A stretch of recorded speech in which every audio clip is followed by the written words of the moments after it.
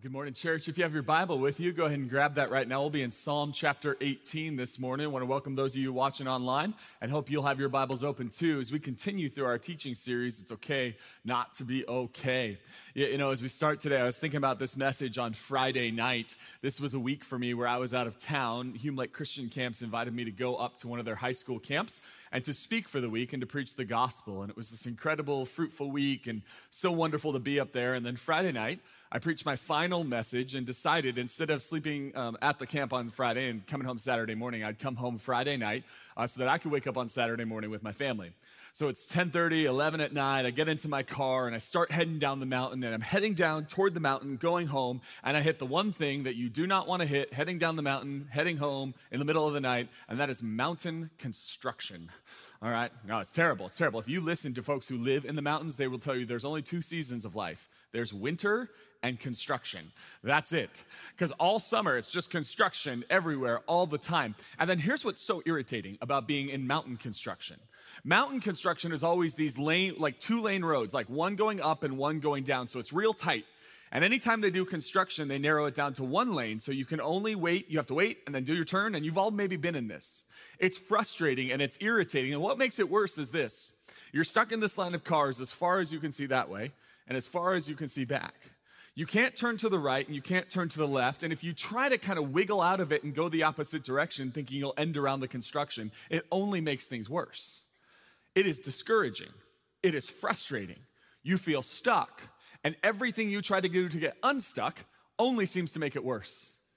And I was thinking about that experience on Friday night as I'm driving down the hill, or parked down the hill, right? I was thinking about that. I was thinking about the experience of being stuck in something. And everything you seem to do to try to get out of that something only makes the situation worse. And in our world, we have a word for that kind of experience. When there is a behavior, a practice, a pattern in your life, something you keep doing that you don't want to do, you feel stuck in, but every time you try to get out of it, it seems to make things worse. And the word we have for that is the word addiction. And that's what I want to speak to you on this morning. I want to talk to you about addiction, and I want to proclaim to you the God who rescues addicts, because I believe this. I believe that in this room, this is a subject we need to talk about. There's a wide range of experiences with addictions here in this room, and I imagine for some of you, you've never been addicted to something. You've never had a compulsive habit or behavior or pattern or practice in your life that continues to come back up. But I think for others of you, you know the experience of addiction. Maybe you had an addiction long ago and you've gone through a process and reached sobriety and you've been healed from that. Maybe you know you have an addiction, but you've never actually put the word addiction to it. It's a problem, it's an issue, and you know you need to deal with it. Others of you are in recovery. Others of you have tried recovery and it hasn't worked well. I think almost all of us know someone who is walking through an addiction right now. We're seeing the painful result of that addiction in their life, and we are seeing what's happening to them, and our heart goes out for them. We ache for them. See, there's a wide range of experiences when it comes to addiction in this room. And here's what I want to remind you of this morning. I've said this before, I'll say it again, that there are really two types of sermons that we receive. There are certain sermons that are spoken to us and certain ones that are spoken through us. So let me say it this way. In some sermons, the Spirit wants to speak to you. This morning, if you are walking through an addiction, even if you haven't called it an addiction, but there is a pattern, a practice, a behavior in your life that you can't seem to shake, I believe the Holy Spirit of God brought you here this morning to speak a word to you, a word of hope and a word of comfort and a word of challenge.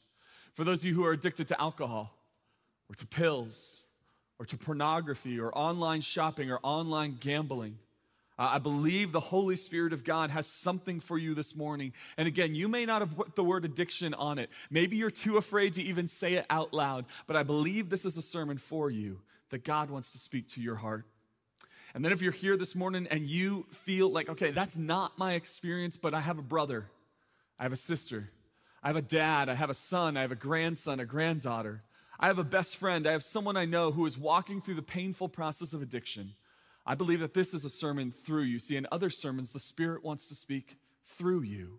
The Spirit wants to speak through you and use you to shepherd and help and love and care for and support the people around you who are walking through addictions. See, for everyone in this room this morning, for everyone who's listening online with us, this is either a sermon for you, to you, or it is a sermon through you. And the wonderful thing we have in the scriptures are we have resources to turn to. We are not left to our own devices. We're not left to figure it out on our own. But as we turn to Psalm chapter 18 this morning, I think you're going to see the God who rescues us, indeed the God who rescues addicts. Psalm chapter 18 and verse 1 will say these words in your Bible. It'll be on the screen as well. I love you, Lord, my strength.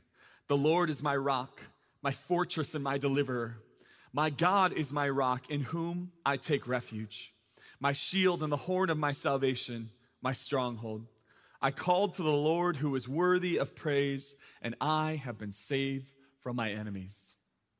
These first three verses of Psalm chapter 18 are really a summary of the entire psalm. It's this beautiful and epic summary that David has for us. And from time to time, I want to stop and encourage you to memorize parts of Scripture, either verses or sets of verses. This would be one of them, that the Lord is my strength, my rock, my fortress, my deliverer, that we would commit this to memory in the midst of the journey in addiction. What David does is he summarizes the journey, and for David writing this psalm, for him, if you look at this last word, it says, saved from my enemies. For David, his enemy is Saul, King Saul, who is chasing after him to harm him, to destroy him, to kill him. And what we see here is David rejoicing that God has rescued him from his enemy. But here's what we need to recognize every time we read the Psalms. We are not merely getting historical information on how David felt about his experience with his enemies. We are being taught about how God works with us, how God rescues us, and how God saves us from our own enemies. See, this morning I want you to consider the enemy that is addiction. And I use that word carefully and intentionally because for anyone who's walked through a season of addiction, you know what it feels like. It feels like there is something that is seeking to destroy you, to harm you, to bind you. It is our enemy. And yet, one of the great dangers of identifying an addiction as an enemy is you can start to believe that the great battle in your addiction is you versus your addiction. You versus the problem. You versus alcohol, or you versus pornography, or you versus gambling. And what you're told, the subtle message you're told over and over and over again is if you just had more willpower, you would overcome this enemy. You would overcome this addiction. And so many people have bought into the idea that if I was just a little stronger, if I just had more willpower, if I could just white knuckle it long enough, if I could just be stronger, then I would defeat this enemy. But here's what I want you to know. If victory depends on your willpower, it is hopeless. I want you to know that this morning. We need to begin at the place where we recognize if it's me versus the addiction, me versus the enemy, me versus the thing that binds me, it is hopeless. Because I may be able to push through for a while, but eventually the enemy will overcome me. But here's what's so beautiful about these first three verses. You'll notice that David has enemies, and yet he doesn't see himself as the one who's engaged with the enemy. He looks at it and sees not as a conflict between him and his enemy, but between his enemy and his God. The Lord is his strength. The Lord is his fortress and his deliverer. See, if victory depends on your willpower, it's hopeless. But let me speak this over you this morning. If victory depends on the Lord's power, there is hope. There is hope. And to the man or woman listening this morning who says, there's no hope, I've been stuck forever, it's always going to be this way, if the Lord's power is involved, there is hope in your life. To you who say, I have a sister, I have a friend, I have a spouse, I have a child or a grandchild who's stuck and it's never going to get better, there is hope. And the addiction, the road out of addiction, the road to recovery and hope and healing and victory begins with a hope that we have that things can improve and they will improve, not on our own power, but by the power of God within us. It goes this way in verse 4. It says, the cords of death entangled me. The torrents of destruction overwhelmed me.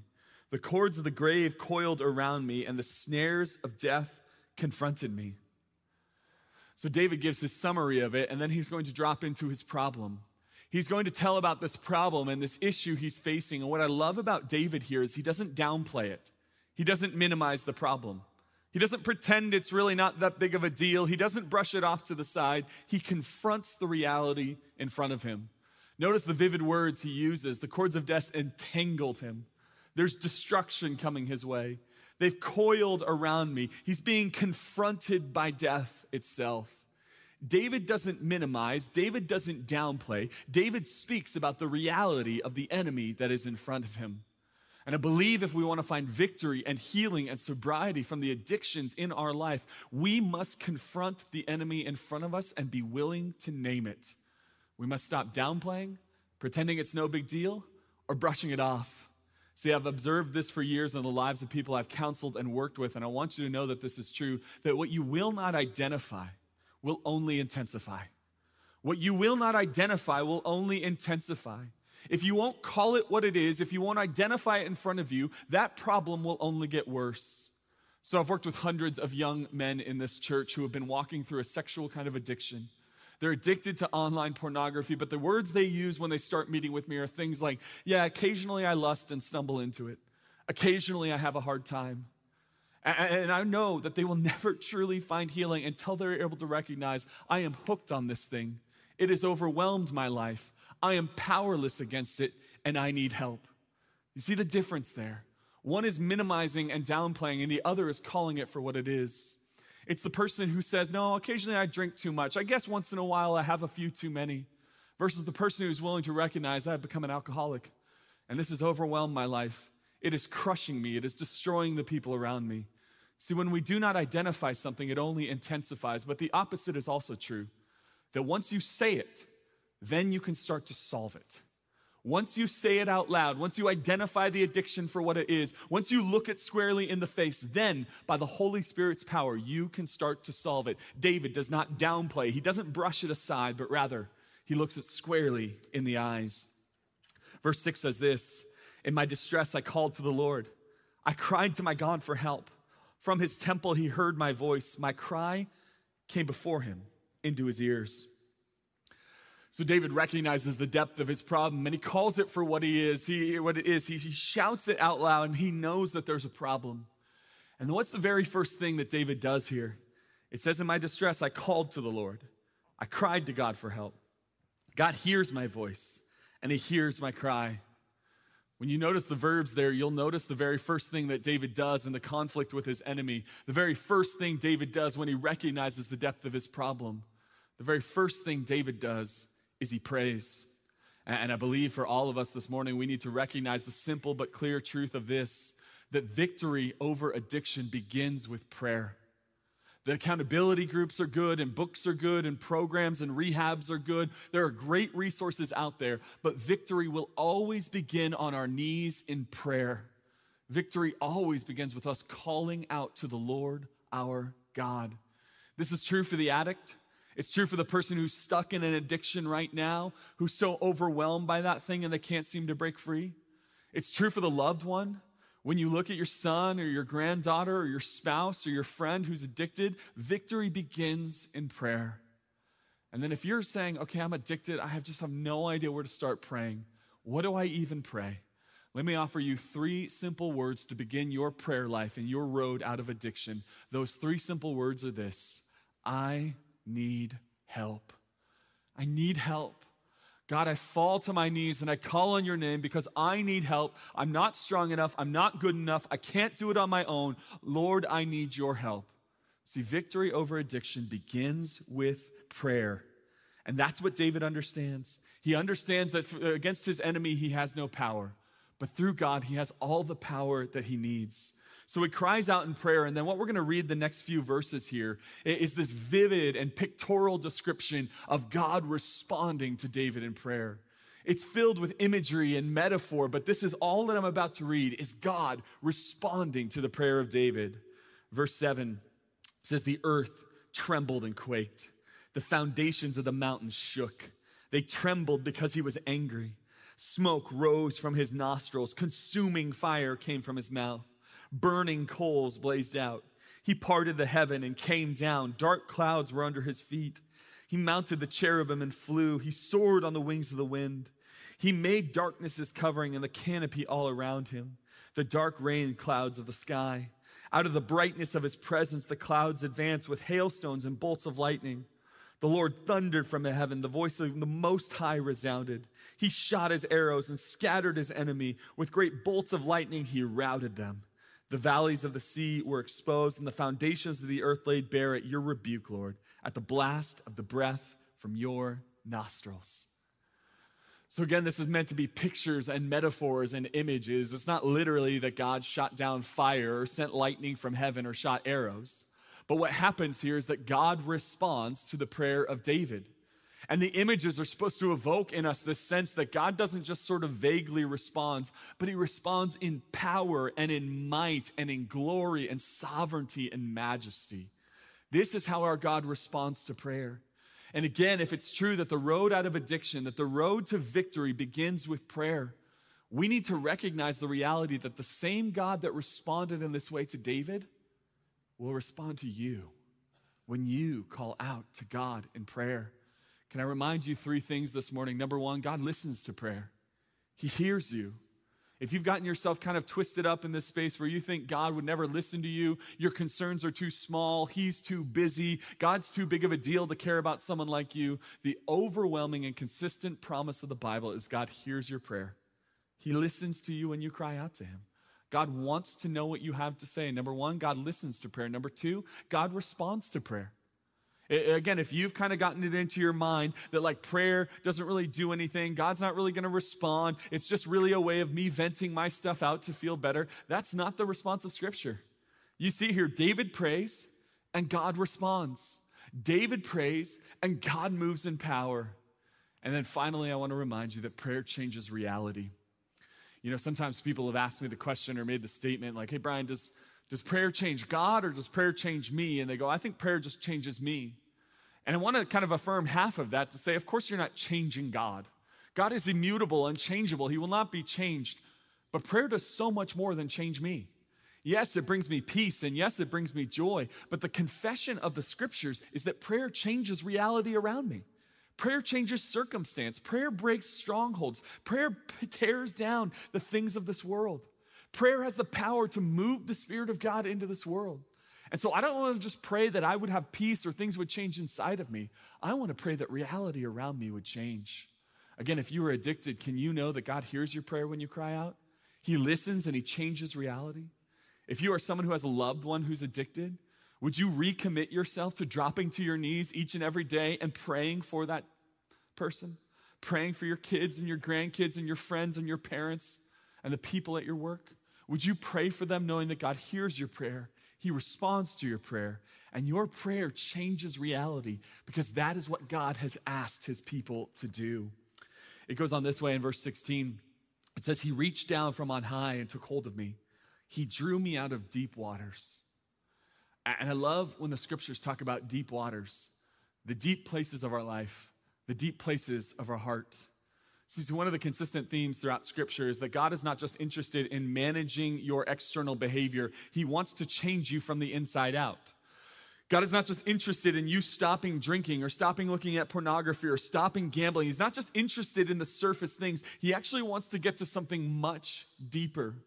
The point isn't that you would just change the behavior. The point is that God would reach into the deep waters of your life and heal the deepest wounds and the most profound insecurities that exist within you.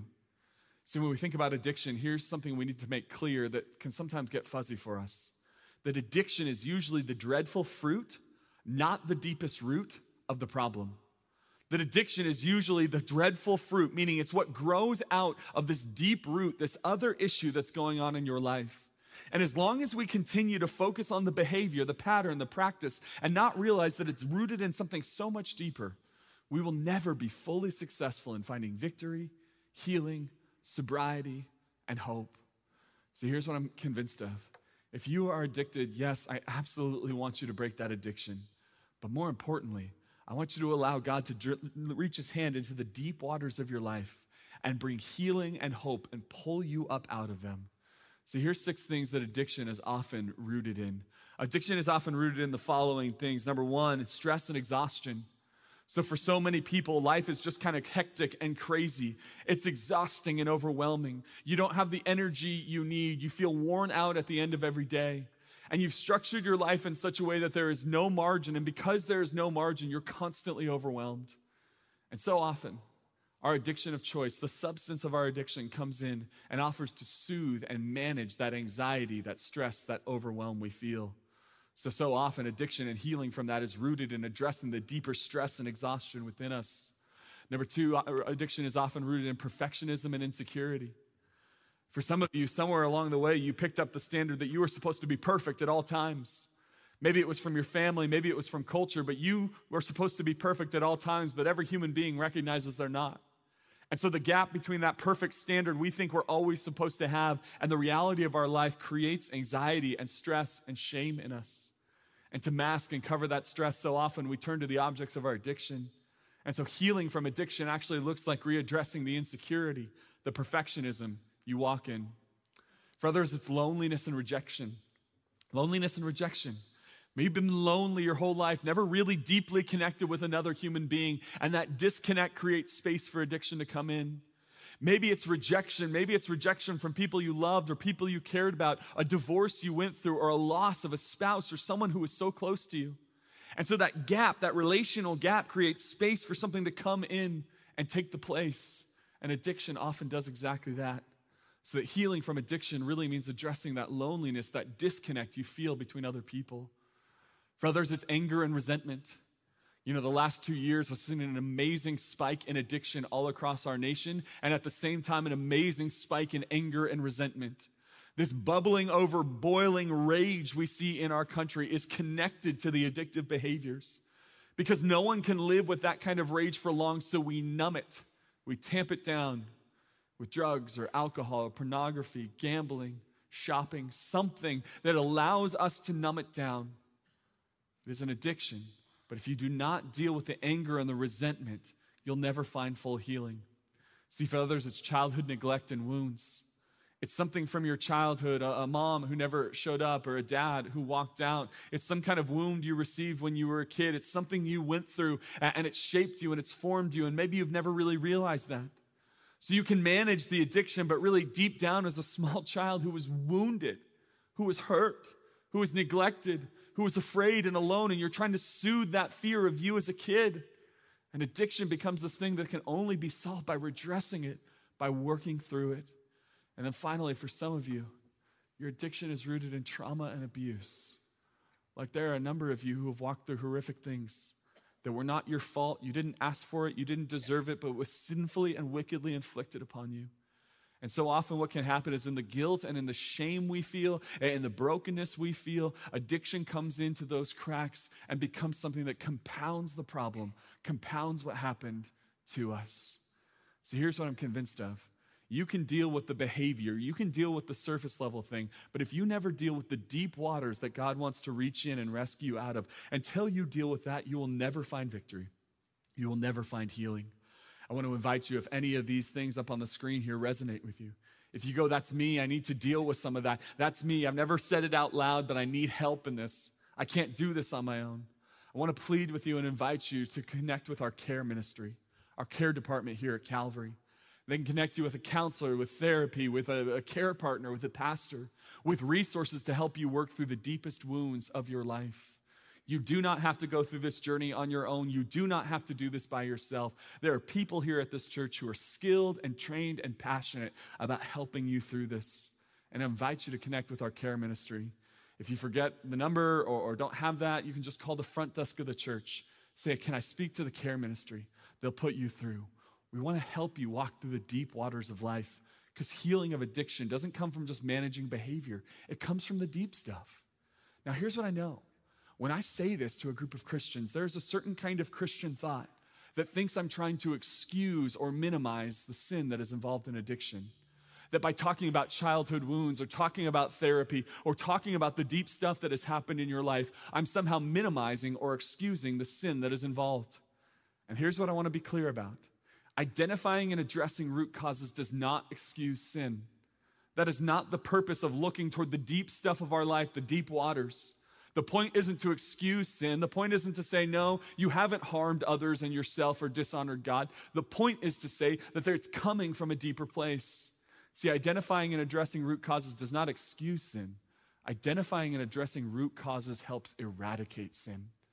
The goal is not just that you would be done with your addiction, it's that you would be healed from the wound that started to cause that in the first place. My hope for you is that you would explore the deep waters of your life, that you wouldn't settle for behavior change, but allow God to change you from the inside out. Verse 17 goes on this way. It says, he rescued me from my powerful enemy, from my foes who were too strong for me. They confronted me in the day of my disaster, but the Lord was my support. He brought me out into a spacious place, and then listen to these words. He rescued me because he delighted in me. He rescued me because he delighted in me. And this is such a critical sentence for you to hear if you are here now and you're walking in some kind of addiction. Because to walk in addiction is to walk in a guilt and shame and embarrassment about yourself. And so often what can happen is that guilt and shame and embarrassment can be reflected onto God, where you are convinced that God hates you, he's impatient with you, he's tired with you. You are convinced that the God of the universe is disgusted with you. And I want to speak these 6 words over you if you are addicted. I want to speak these 6 words if you have a pattern, a habit, a sinful practice in your life you just can't seem to overcome. I want you to hear these 6 words because these 6 words communicate the heart of God to you.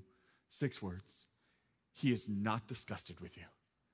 He is not disgusted with you. Again, if you have convinced yourself that because of your addiction, because of your sinful pattern or practice, he is disgusted with you, I want you to understand that David says the opposite. He saved me because he delighted in me, because he loves me, because he's for me, because he's with me and he's on my side. And if you have convinced yourself that he is disgusted with you, I want you to remind yourself that he is not disgusted with you, not by looking inside. Sometimes people say, well, you just look inside yourself and realize how great you are. That is not what I'm calling you toward. I do not want you to remind yourself of this truth from the inside. I want you to look outside of yourself objectively at something God has done in history. Anytime you feel that God might be disgusted with you, would you look to the cross once more? Because Jesus Christ came into this world to save sinners, to die on the cross because he delights in you. And in case you bought into the lie that God will delight in you once you reach sobriety, God will delight in you once you reach a place where you're no longer struggling with your addiction. Can I remind you of Romans chapter 5 and verse 8 that says, God demonstrates his own love for us in this, that while we were still sinners, Christ died for us. Like in other words, while you were still in your addiction, Christ died for you. While you were still struggling with that sinful pattern, Christ died for you. Christ didn't love you and delight in you once you cleaned up your life. He said, I loved you at your worst, at your darkest, at your lowest, at the most sinful part of your life. I loved you anyway. We want to remind you of that all throughout this series, of the great love that God has for us in our pain and our brokenness. Well, one of the ways we've been doing this is in our prayer chapel immediately after this service. Once the service ends, you can slip out those doors right there, head into our prayer chapel, and I invite you to take communion as a reminder that God demonstrates his love for us, that Christ died for us while you were a sinner. And so you can go into the prayer chapel, take communion, you can sit, you can pray, you can take communion on your own. There will be pastors in there who will pray with you. But if you are walking in addiction right now and that shame has overwhelmed you, that guilt has just flooded into you, you feel like God can never love you, would you go take communion immediately after the service as a reminder that when you were at your worst, God loved you? That the gospel is not that you found God, but rather that God found you and rescued you and saved you. Why? Because he delights in you. It goes on this way in verse 20. It says, the Lord has dealt with me according to my righteousness. According to the cleanness of my hands, he has rewarded me. For I have kept the ways of the Lord. I am not guilty of turning from my God. All his laws are before me. I have not turned away his decrees. I have been blameless before him, and I kept myself from sin. The Lord has rewarded me according to my righteousness, according to the cleanness of my hands in his sight. To the faithful, you show yourself faithful. To the blameless, you show yourself blameless. To the pure, you show yourself pure. But to the devious, you show yourself shrewd. Now, here's what I know. Some of you listening to the text I just read went, well, great. He's never sinned. He's kept all the decrees. He's never turned from God. Good for him. That's not my story. And here's what I want to say to you. If your thought here is, well, good for David, he never sinned, I am convinced you've never read the story of David. The story of David is the story of David sinning in ways you've never imagined. The story of David is the story of David sinning in ways you could literally not do if you tried.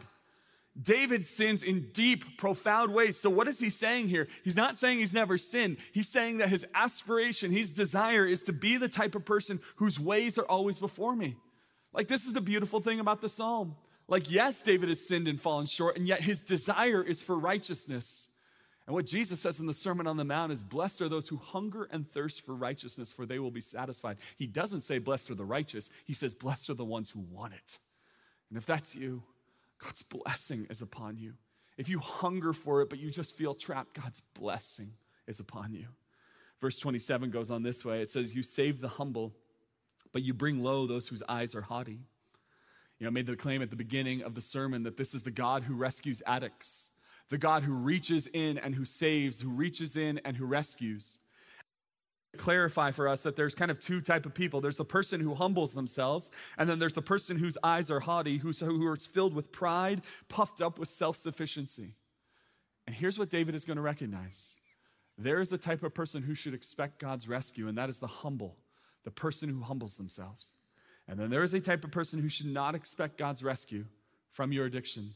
And it is the person who is puffed up with pride and self-sufficiency. This, I've got this thing on my own spirit. You see what often happens when someone's in an addiction and it starts to become obvious to others is that they're confronted by a spouse or a friend or a roommate, told this might be a problem. And so often the prideful, puffed up person says a sentence something like this: back away, I've got this. Back away, I've got this. That is the definition of pride and self-sufficiency. And when you are walking in pride and self-sufficiency, this I've got this, I don't need your help, I don't need the church's help, I certainly don't need God's help. When you are walking in this, you should have no expectation that God will rescue. No expectation that God will save. No expectation that in your pride and self-sufficiency that God will lift you up and rescue. But the opposite is also true. See, James chapter 4 and verse 10 says these words, we find this sentence all throughout the scripture. The words are, humble yourself before the Lord, and he will exalt you. Humble yourself in the sight of the Lord, and in due season he will lift you up. This sentence is found all throughout the scripture, and the invitation for all of us, if we want God to rescue us in our addiction, in our patterns, in our sinfulness, is to humble ourselves. Now, I've said this before, I'll say it again, that humbling yourself is not an emotion. It's not something you feel. Humbling is not primarily about not getting too big of a head or having too big of britches or thinking about yourself or self-promoting yourself too much. No, humbling yourself is not an emotion. It is not primarily something we feel. Humbling yourself is a decision. It is a decision to choose to step into a relationship with God where you are dependent on him and dependent on others. Where your weakness is shown. To humble yourself is not an emotion, it is a decision. And here I want to give you 5 very practical decisions you can make in your addiction, 5 ways to humble yourself. 5 very specific ways for you to make the decision to humble yourself that the Lord might lift you up. This is not the only 5. This is not the comprehensive way of getting out of addiction. But these are 5 steps you can choose to take if you want to see victory, if you want to see God save. Step number 1, confess to God that you are addicted and need help. It begins with prayer. It begins with you dropping to your knees saying, God, I need help. I'm addicted. I'm stuck. I'm in this pattern. I can't seem to get out of it. You cry out and you confess to God. Number 2, admit to another human being that you are addicted and need help. You cry out and you confess to God, but you admit to someone else. And for some of you, the easy one is crying out to God, but the scary one, the terrifying one, is telling another human being. But once you do that, you take your addiction out of the dark and you drag it into the light. And sinful and wicked addictions always start to wither and die in the light. They cannot handle it. So when I admit to someone else, I am telling them I'm struggling. I need help. I am addicted. This is a problem. Number 3, resolve to stop lying about your behavior. When you talk to those who are experts in addiction, those who walk with people through the process, they will tell you that one of the defining characteristics of the addict is deceit, deception. And the reason for that is because the addicted person does not want people to find out about their addiction or the extent of their addiction. So they hide, so they cover up, so they lie. They fudge the truth and they make things up just so no one can ever see the true them. And because they're so good at lying about their addiction, they start to lie about other things that don't matter at all. Like what time they'll be home or whether or not they took out the trash.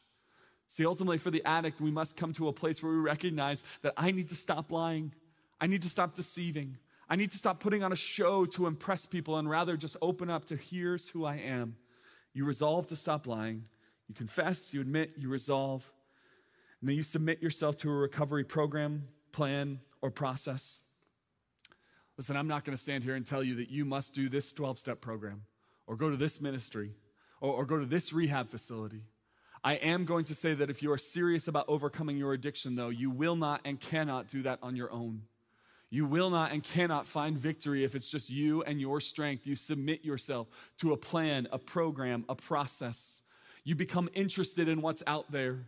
You become the type of person who says, like, I'm going to look into some kind of program. I'm going to look into a sponsor. I'm going to look into rehab. I'm going to look into a ministry or a counselor who can help me through this. And we do not become the kind of people who say, you know what, I don't need that.